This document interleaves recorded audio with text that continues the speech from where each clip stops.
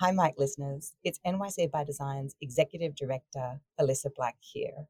This past May, as part of the 10-year anniversary of the NYC by Design Festival, we teamed up with our friends at the Kohler Experience Centre by Best Plumbing Supply to present The Responsibility of Design, a special live recording of 3 Mike episodes exploring topics of design for environment, well-being, and community.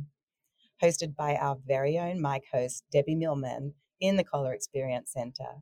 These conversations presented striking discussions about design in its many forms and how it can be a tool for the greater good. The third episode, Design for Community, featured guest Michael Chen, principal at Michael K. Chen Architecture and co-founder of Design Advocates, along with Wale Sabri, who is dedicated to digital accessibility at NYC's Department of Information Technology and Telecommunication. Without further ado, let's dive in to the responsibility of design.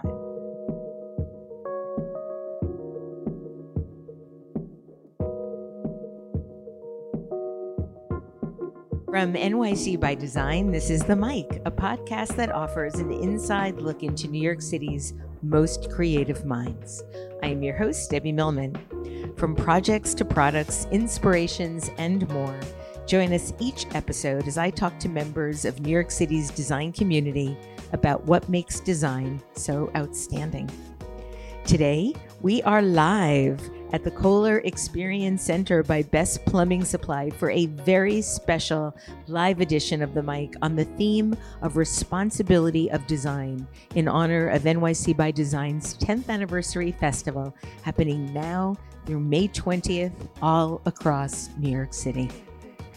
I'm currently joined by an expert duo of speakers to look at what it means to design for community. Over the next half hour, we'll look at how practitioners and creatives can mindfully and empathically design for all. We'll examine current design barriers that exist for people with disabilities and ask how design decisions can be more equitable and include the widest possible range of considerations. We'll explore how places, spaces, and environments can support diverse activities and communities and hear from 2 design experts about human-based design and the importance of participation. Our first guest today is Michael Chen, an architect known for his collaborative projects with an equity lens. Michael's work emphasizes urban infrastructure and how communities work together. He is the principal of Michael K. Chen Architecture. He's taught at Pratt for 15 years, and in the wake of COVID was inspired to build Design Advocates, a network of designers dedicated to leveraging design assets and capabilities through collaborative pro bono work and advocacy. Welcome back to The Mic. It's so wonderful to be speaking with you again. I'm also very pleased to be joined by Wale Sabri, who is currently the first digital accessibility coordinator for the New York City Department of Information Technology and Telecommunication, responsible for making sure the city's digital products work for people with disabilities. Wale identifies as blind and has used his career and experiences with blindness as an opportunity to champion digital accessibility across the tech industry. Hello, Wale, and welcome to The Mic. Thank you. It's a pleasure to be here. Today, we're going to talk about design for community. Wale, I'd like to ask you the first question. Can you share some of the ways that design currently creates barriers for people with disabilities? Absolutely. So I'd like to start by just giving a picture of how many people with disabilities there are. In New York City, we have almost 1 million people with disabilities, and that's about 11% of the population. And it's estimated that worldwide, 15 to 20% of the world's population identify as people with disabilities. So you might not see us often, but there's a lot of us out there. So it's important to remember us in design. So as a blind person, some of the things that I encounter as barriers in physical infrastructure could be the way that things are exclusionary, but in an unintended way. So if I'm walking through the sidewalk and there's a protruding object, and that object is at a high altitude, I'm using my cane, what's called a white cane. And it is close to the ground. So if there's something that is not rooted to the ground and it sticks out, right, my cane is not going to detect that. And that is an obstacle that I'm going to definitely clip either on my waist or my shoulder or my arm, or worst case scenario, my face. And I definitely don't want that. And that's just one thing, whether it's scaffolding, right? The way that scaffolding has those horizontal bars, and those horizontal bars, nothing to give clearance underneath it. So my cane often goes right underneath those horizontal bars, making it a lot easier, not easier, but a lot more difficult for me to traverse areas where there are scaffolding. Whether it's design of construction or just streets, figuring out where to go. The main sort of barrier for blindness is access to information. How do I know what street I'm on if I can't read the street sign? How do I know what address I'm at if there's no signage that is accessible to me? How do I find my way from point A to point B if there are no tactile markers anywhere really that are made for me, that have some kind of logic and thought in them? And when we're talking about infrastructure and housing and transportation, a lot of these things have traditionally excluded people with disabilities in the way that they have been designed. So I can finally find an employer that's willing to hire me, but will I be able to take the train and get there? Is there an accessible subway station? This is a problem that people who use wheelchairs often face.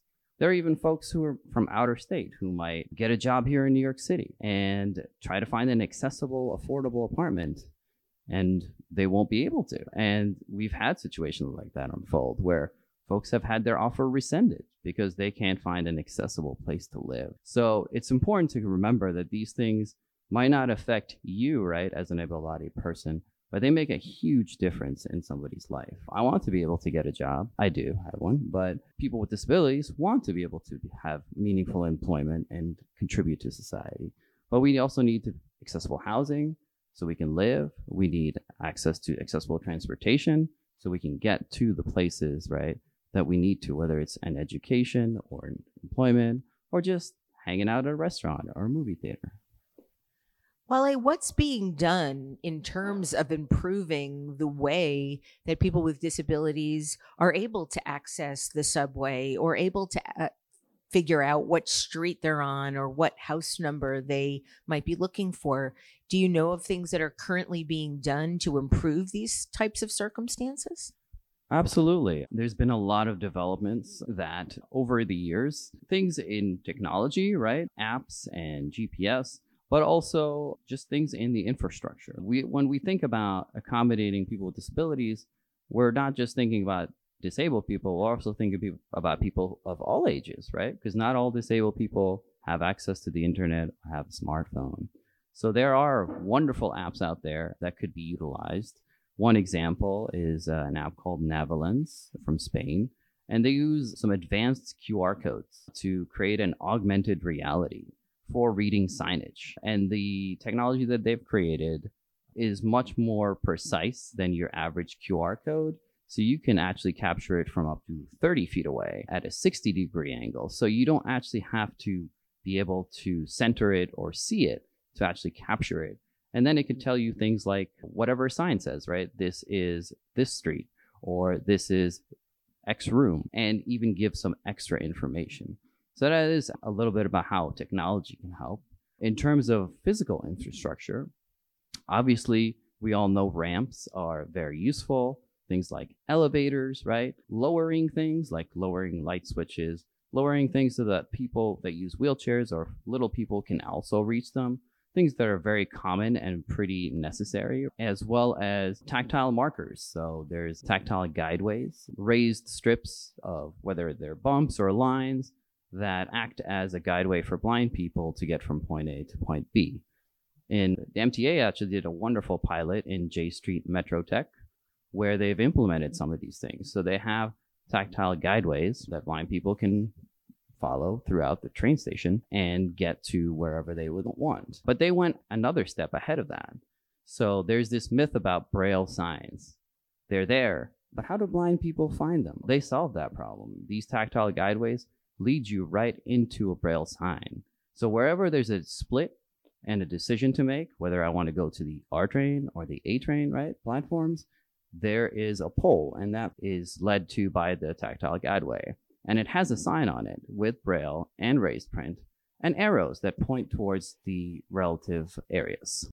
With that, you can actually use those two features along with the NaviLens app, right? So you can have multifunctional, multimodal ways to access this environment. Thank you for sharing so much important information. I am so grateful to know about the things that are happening now. Michael, you do a lot of work in participatory design. What does the participatory design process actually look like? Yeah, I think at a really basic level, participatory design is about including other voices, right?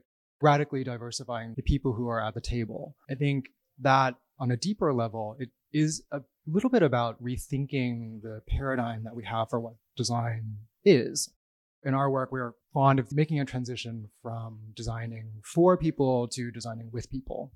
Has a lot to do with, as designers, recalibrating our own relationship to our own expertise and relying on listening coming before expertise, right? Like I think as designers, we're frequently trained and we're well rehearsed at needing to have an answer for every solution or needing to have awareness about every issue that has to be kind of contemplated within the context of a design process or a design project. And I think like designing with people is the process of including as many different voices in the design process is not something that is separate from or additional to the design process. It is the design process.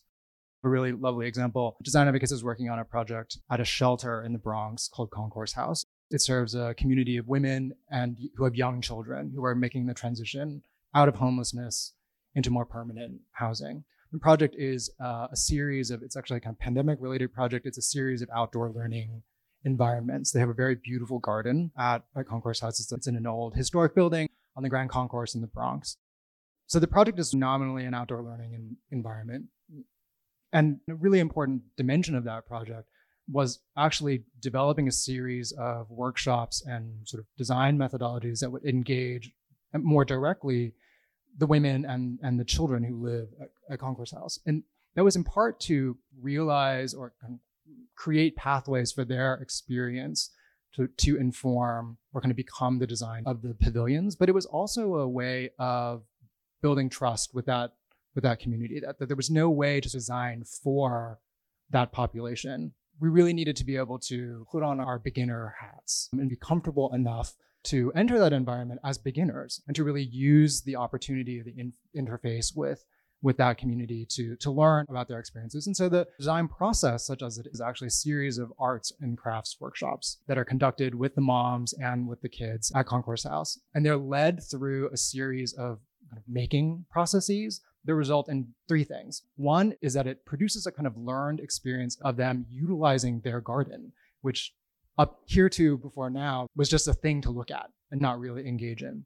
The other thing that it does is it produced a series of artifacts. So the team developed a solar printing project using leaves and flowers from the garden. We just wrapped a wind chime kind of making project that sort of produced a series of sound elements that the moms and the kids made themselves. They take that object back to their space in the shelter and they use it to decorate their own space. But those are the elements that will ultimately become the components of the outdoor environment. So there's a sound pavilion that's made up of these wind chimes. There's a kind of a learning environment that's made up of these sort of solar printed fabrics. And so there's a sort of mutual production that is being generated, and the design of the pavilions themselves is like emerging out of that process. It's so interesting that there seems to, for so long in the design process, so to speak, been a real disconnect between usability, accessibility, and equity. And I'm interested in the fact that you brought up working with people that are unhomed, because what I've noticed in not only New York City, but in cities all across the United States, there are designs that are created that seem intended to exclude. So for example, bus stations, bus stops, park benches, airport benches, they all very intentionally have barriers so that people won't lay horizontally. And okay, I can understand maybe why that decision was made, but it seems particularly cruel for people that don't have a place to live to then be excluded from the only places that they have. What can we do to change some of this way of thinking that intends to exclude people? That's a big question. That's a very big question. Unscripted.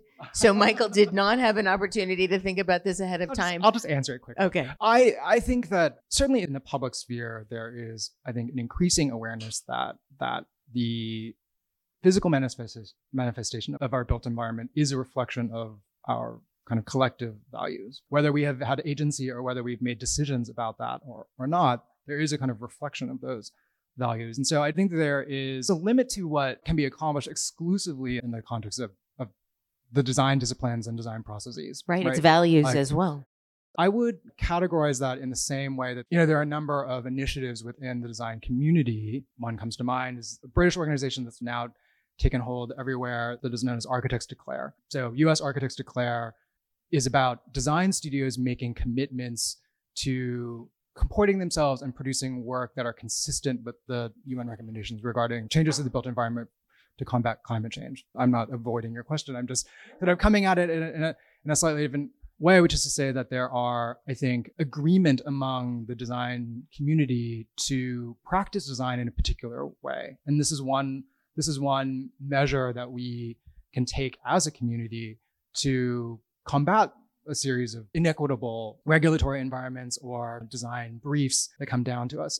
Another is about sharing resources. And this is something that we in Design Advocates have really tried to do, are really dedicated to spending some energy in our upcoming term working on, which is to develop some language, some specification language, some professional tools that can be utilized in the context of people's professional practices. Those ones that we're developing are mainly around labor and worker exploitation, but I think that the ambition is certainly to make that specification language, that contract language, the sort of rehearsed lines that it can be provided or kind of information that can be provided to clients about, we don't do that and this is why we don't do that. I participated in a conversation once with a well-known architect who shall remain nameless, who was trying to explain to the audience that architecture and architects are obliged to be congenial to power, which I think that this is a kudos to him for articulating that in such bald terms.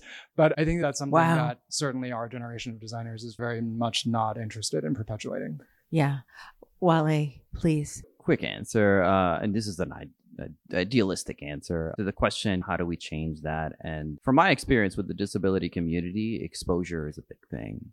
Our history as a disability community is that a long time ago, we were just shuffled off into institutions like nursing homes, and people didn't want to see us in public. And the more we get out there and are exposed and are included in things, right? And the more that people expose themselves to different populations, whether it's people who are houseless or people with disabilities, right? The more we have a chance to design better for those communities. And now let's hear a brief message from our supporter, the Kohler Experience Center by Best Plumbing Supply. Thank you for tuning into our discussion about the responsibility of design. I'm Laura Kohler, and as a major lifestyle, kitchen, bath, and energy brand, we understand the importance of design being inclusive and focusing on providing experiences through our product innovations, such as Kohler's new statement hand showers that are designed with easy push buttons to change spray function, adjustable slide bars for positioning, and contemporary styling to provide all users with a luxurious showering experience. You can see this product on display at the Kohler Experience Center located in the Flatiron District.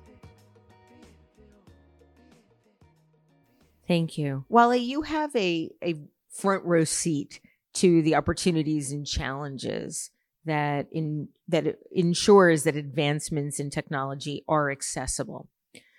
How can we best ensure true accessibility for all and really ensure that new technologies are indeed inclusive? So, for example, what you mentioned before about designing signage for people who identify as blind, that will only help if they're able to get to the signage. How do we avoid these, what seems to be very obvious snafus in the design process so that these things don't happen?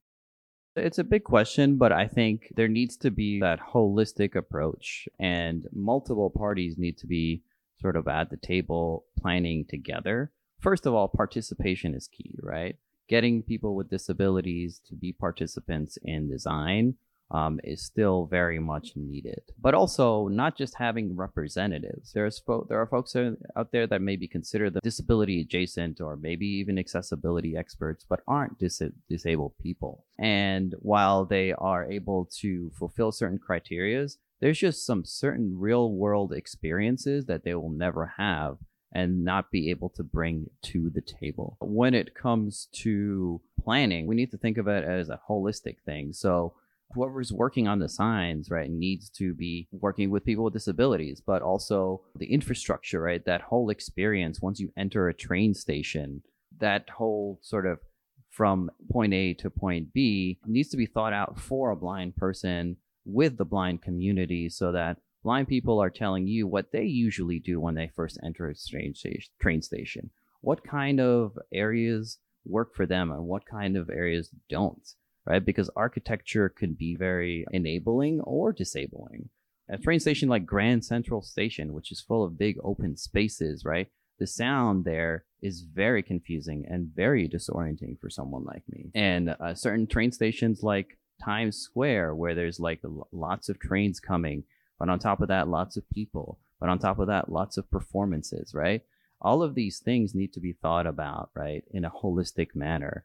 Not just how do we make this one part accessible to a blind person, but how do we make that whole experience in the wild, right, accessible? So we could create tests where the train stations are empty and we just prioritize the blind folks and see how they're going to interact with the environment, and are they going to have a successful experience or not. But then those blind people eventually are going to have to use the train station in its natural setting, and there's going to be so much more obstacles and so much more sounds. So it's important to think about that experience in as real a way as possible while bringing in the disability community from the beginning.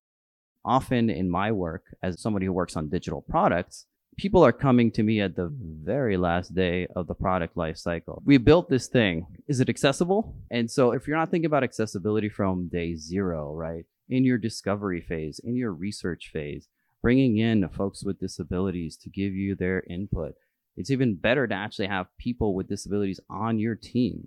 There are disabled designers out there, right? There are disabled architects. There are disabled developers out there. Making sure that you have folks that are part of your team that are going to have that passion and also that buy-in, right, for accessibility and want to represent their communities. And I have a lot more success when we are earlier on in the phase, whether it's straight from the beginning or at least somewhat in the middle before prototyping or even during prototyping and testing. But as early as possible is really the best way to include accessibility.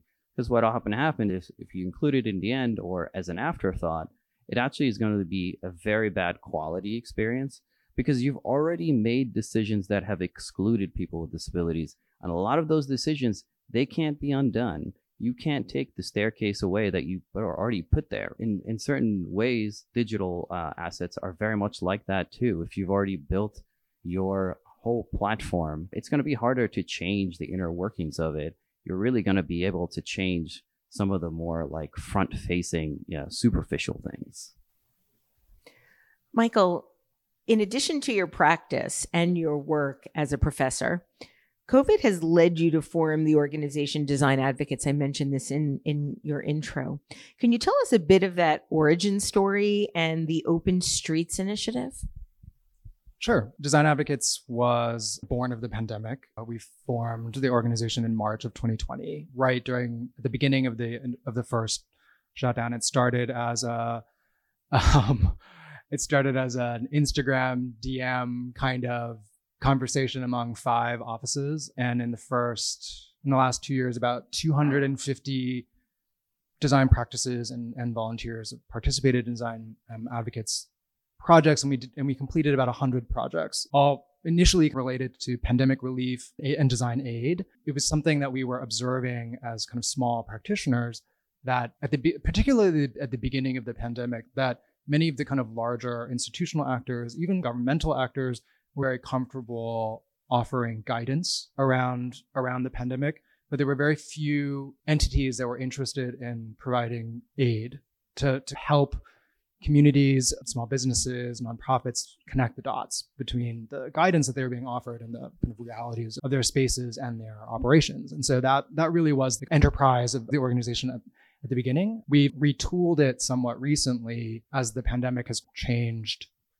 into a different kind of emergency, because to focus more directly on partnering with communities of need and finding opportunities to produce design in kind of novel and interesting ways. And we're doing that in sort of what we're calling terms. So it's like these 6-month blocks of time where we work on a fixed number of initiatives to really try to bring them to some sort of tangible conclusion. And they run the gamut now. Our projects we just launched the first term in April. We've got a public library project that was out in Long Island that was born of a pandemic kind of relief, but now has become a larger renovation. We're doing a number of projects in partnership with homeless communities and shelters, some serving women and children, some serving seniors. And then we're doing a couple of other sort of really interesting, bizarro projects that are very much values aligned, but are kind of unusual.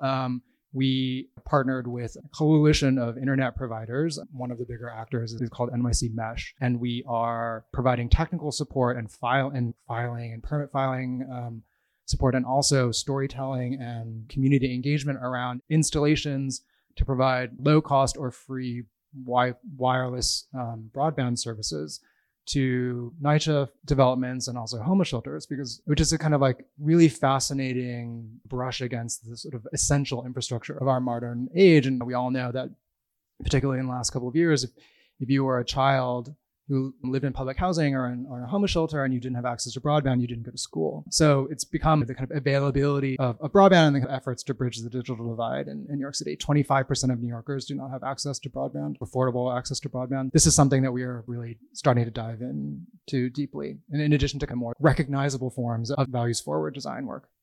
And how does Open Streets fit into that? So the Open Streets initiative is a really interesting thing, and I think it also beautifully dovetails with some of the points that Lale is making, which is that we are also in the midst of a once-in-a-generation kind of reconsideration of the public realm in the city through programs like the Open Streets program, through outdoor dining, reconceptualizing what the kind of contested space of the parking lane and the sidewalk really are. And those are long-lasting kind of architectural changes to the built environment that we all share. Why should the parking lane be the space for relatively low-cost storage of a private automobile, when an open restaurant space could also become a safe space late at night, a source of lighting?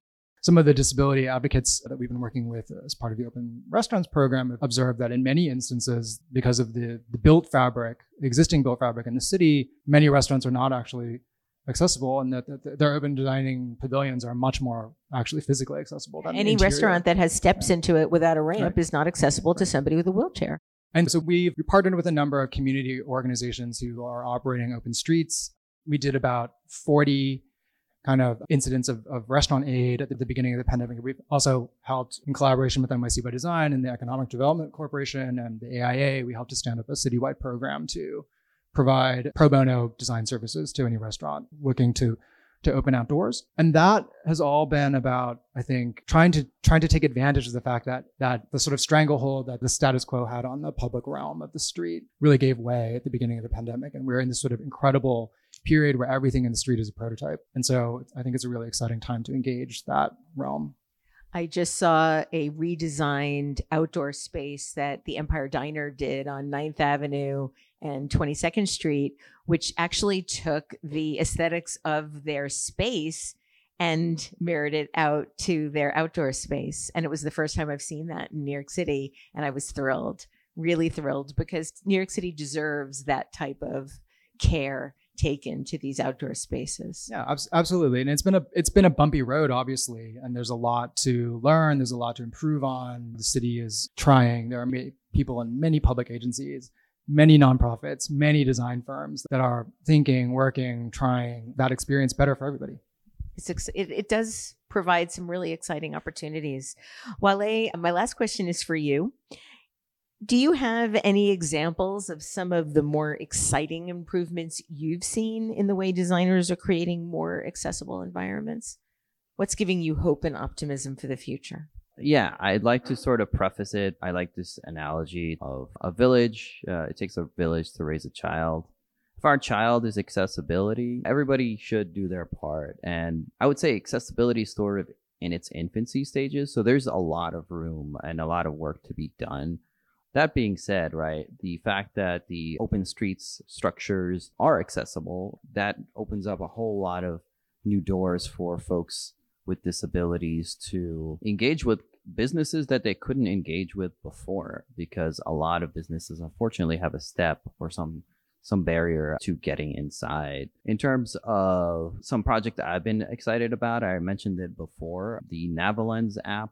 MTA has implemented that in at least one train station and on one bus line on 23rd Street. The Lighthouse Guild, they're an organization that serves blind folks. They've also implemented it into their building. New York City, we're actually looking to start doing that within signage for our buildings. If all goes well and we keep moving in this direction, we'll have hopefully some consistency between wayfinding indoors, wayfinding in streets, and wayfinding in train stations and bus stations, which would be totally exciting, because a lot of times these parts of the infrastructure don't speak to each other, at least in a disability sense. So I could easily imagine that MTA might end up having their own wayfinding system, and then DOT might have their own wayfinding system, and then every building that cares anyway will have their own wayfinding system.